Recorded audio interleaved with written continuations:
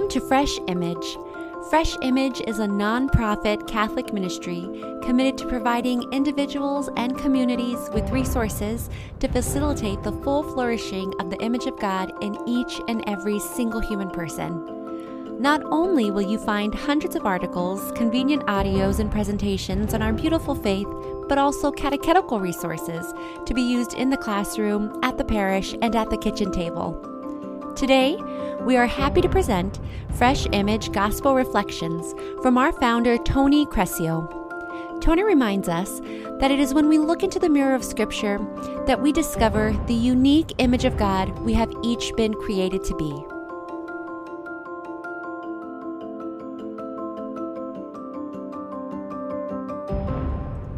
My dear friends in Christ, the celebration of the last two Sundays have thematically coalesced around the theme of preparation for the end time, when the kingdom of our Heavenly Father, for which we daily pray, will at last realize its full consummation with the second coming of our Lord Jesus Christ, who is the kingdom of God in his very person. The previous two Sundays have also reminded us that while we wait for that final day without end, already, here and now, we participate in that everlasting day in proleptic fashion by virtue of our baptism, which has given us a share in the life of Jesus Christ, who is light from light, true God from true God. What's more, having been made into a new creation in Christ, and thereby partaking of him who is light, we have already become the day that the Lord has made, meant to radiate his life and love to the world, so that others may be drawn to the beauty of our God, and life in communion with him, as mentioned last Sunday. Much the same dynamic obtains in our readings for today, as we celebrate the 33rd Sunday in Ordinary Time, as the parable of the talents from the Gospel of Matthew and the second reading from St. Paul's first letter to the Thessalonians make clear. In the latter, St. Paul encourages us to continue to live as children of the light and children of the day, in accordance with the life imparted to us at baptism. Just beyond the portion of text given for our listening today, St. Paul goes on to make clear that to live as children of the day is to live in unity with Christ and in accordance with the theological virtues of faith, hope, and charity. The other readings expand upon and further specify this idea, which we can get at best by beginning with the responsorial psalm. Psalm 128 is one of a number of psalms known as the Psalms of Ascent, which includes Psalms 120 to 134, so named from the superscript they bear. Scripture scholars believe that these psalms have been so titled because they were sung by the people of Israel as part of a liturgical pilgrimage, an extended liturgical procession, if you will, to Jerusalem for the annual celebrations of major feasts. These feasts were times of celebration and anticipation.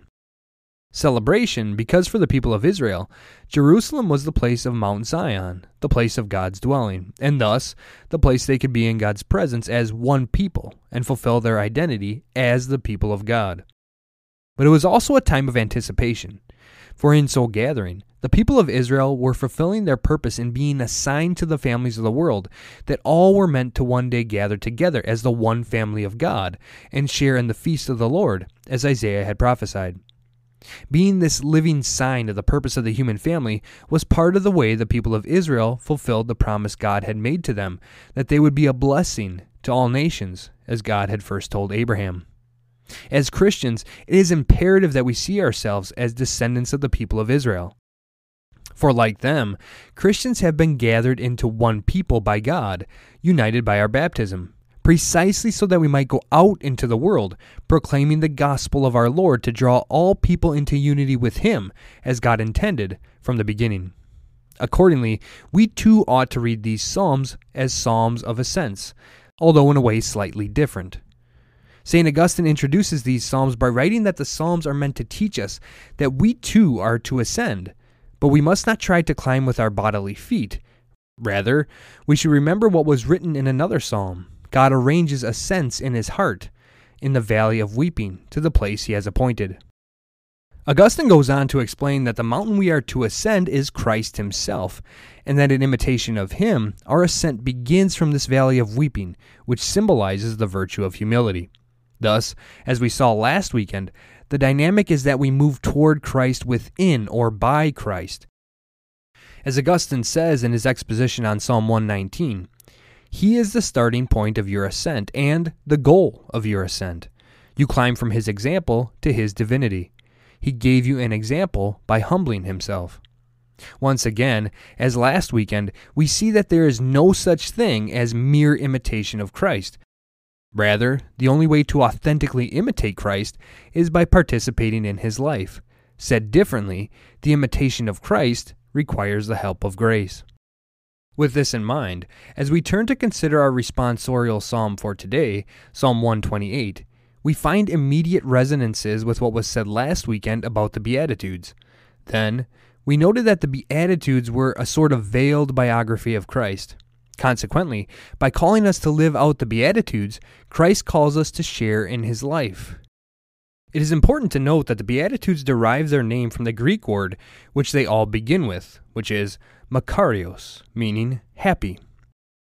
In addition to being part of the Psalms of Ascents, our responsorial psalm for today also constitutes part of the larger scriptural tradition of which the Beatitudes of the New Testament are a part, as it begins, "Happy," or "Blessed are you who fear the Lord, who walk in his ways."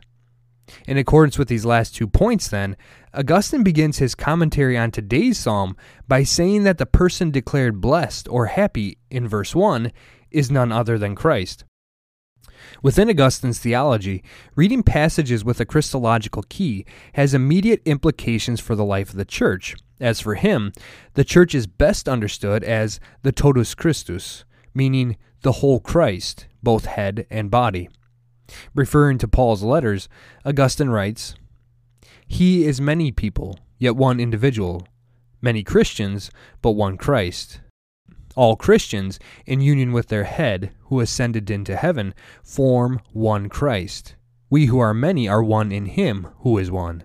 Christ, head and body together, is a single individual. What is his body? The Church." Augustine then goes on to unpack the meaning of the fear of the Lord, as it is this quality which deems the individual mentioned by the psalm blessed. Augustine often explains what is meant by fear of the Lord by way of analogy. Remembering that the Church is often thought of as the bride of Christ, he draws on the analogy of a married couple. Thinking through the concept of fear within this relationship, Augustine tells us there are 2 types of fear one of the parties can experience within this relationship. The manner in which he sets up the analogy is very appropriate for today's celebration, as he speaks of the fear felt by a wife in her husband's absence in terms of fidelity. He asks us to imagine a wife who in the absence of her husband has abused her position within the household in various ways, including being unfaithful to her husband in his absence. Then he asks us to consider another situation in which the wife is lovingly committed to her husband and eagerly awaits his return in his absence. Augustine concludes that the 2 wives will no doubt experience different types of fear. The first wife fears that her husband will return, while the second, by way of contrast, fears that her husband will remain away. Augustine then asks us to consider what we feel within our hearts if we place ourselves in the same position as this wife. How do we, as members of the body of Christ, the bride of Christ, feel about the prospect of Christ's return? What type of fear do we feel? Augustine says, "Question your conscience. Do you want him to come back? Or would you prefer him to delay his return? Go on, ask yourselves, brothers and sisters. I have knocked at the doors of your hearts, but he alone hears the reply from within." We would do well to consider this question today. How would we answer honestly within the deepest parts of our souls? If deep down we would rather Christ not return, this is a very good sign that he is likely not there, that his life doesn't animate ours, and that we know we have not lived as we are called to as Christians. We have not imitated the love of Christ. In this case, Augustine would implore us to pray for the fear of the Lord. For the fear of the Lord is a gift of the Holy Spirit, and thus a sign of the Spirit's indwelling. It is the Holy Spirit who increasingly conforms us to Christ, and consequently instills within us an eager expectation of his coming. This type of fear fears nothing except to be separated from God. Accordingly, the gift of the fear of the Lord impels us to live in imitation of Christ, his only beloved Son, knowing that if we do not resemble Christ, there is nothing within us that God can possibly find to love. We receive the Holy Spirit's gift of the fear of the Lord for the first time at our baptism. Thus, if we do not feel this type of fear when we examine our conscience, we would do well to do what we can to foster it by the means which the church has given us. First among these are the sacraments, followed by a life of constant prayer. However, in addition, we must strive to live like Christ through a life of virtue.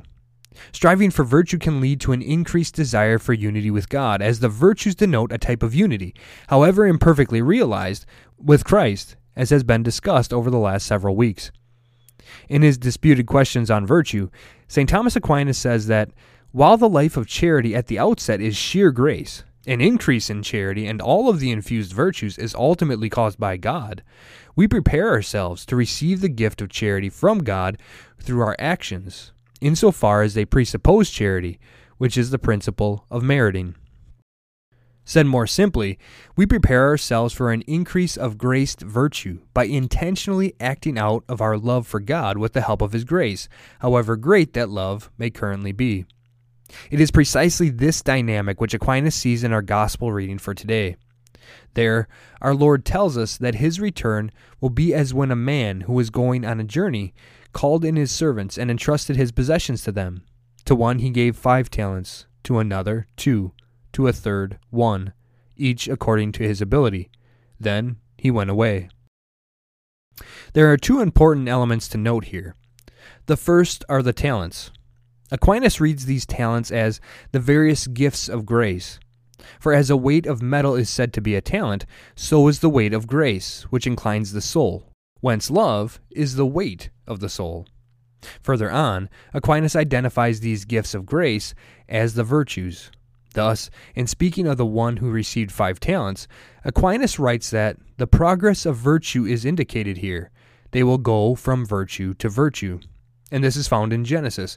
He went on prospering and increasing, for virtue progresses through the exercise of work, for unless it works, it fades away.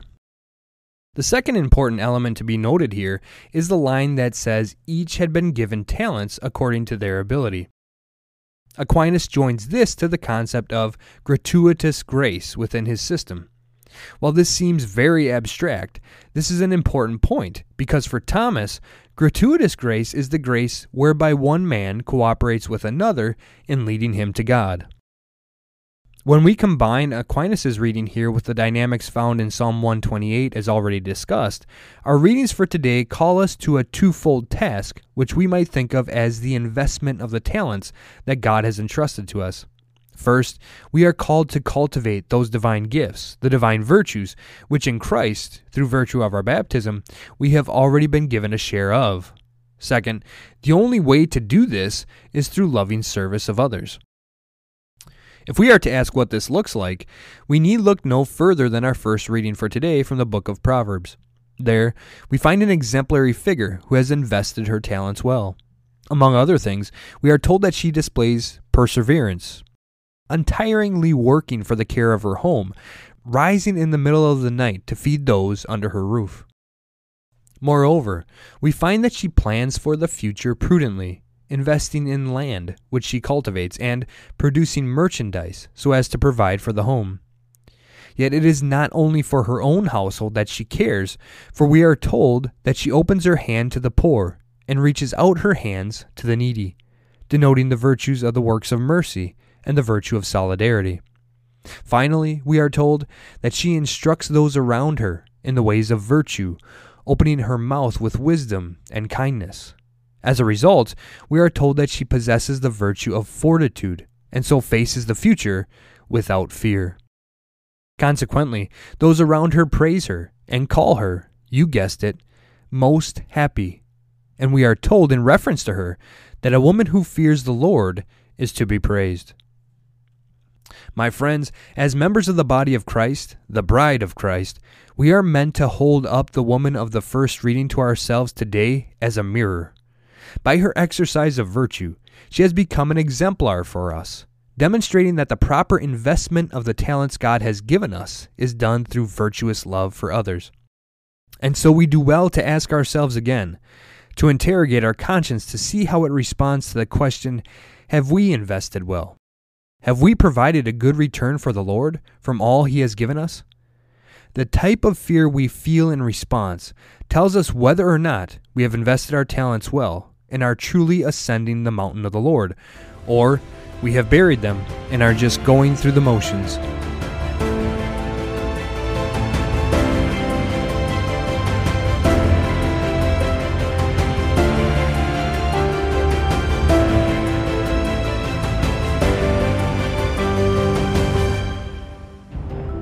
Thank you for listening to this week's Gospel Reflection. For more resources, please visit us at freshimage.org. And remember, when you live a fresh life, you will be a breath of God's fresh, life-giving air to the world.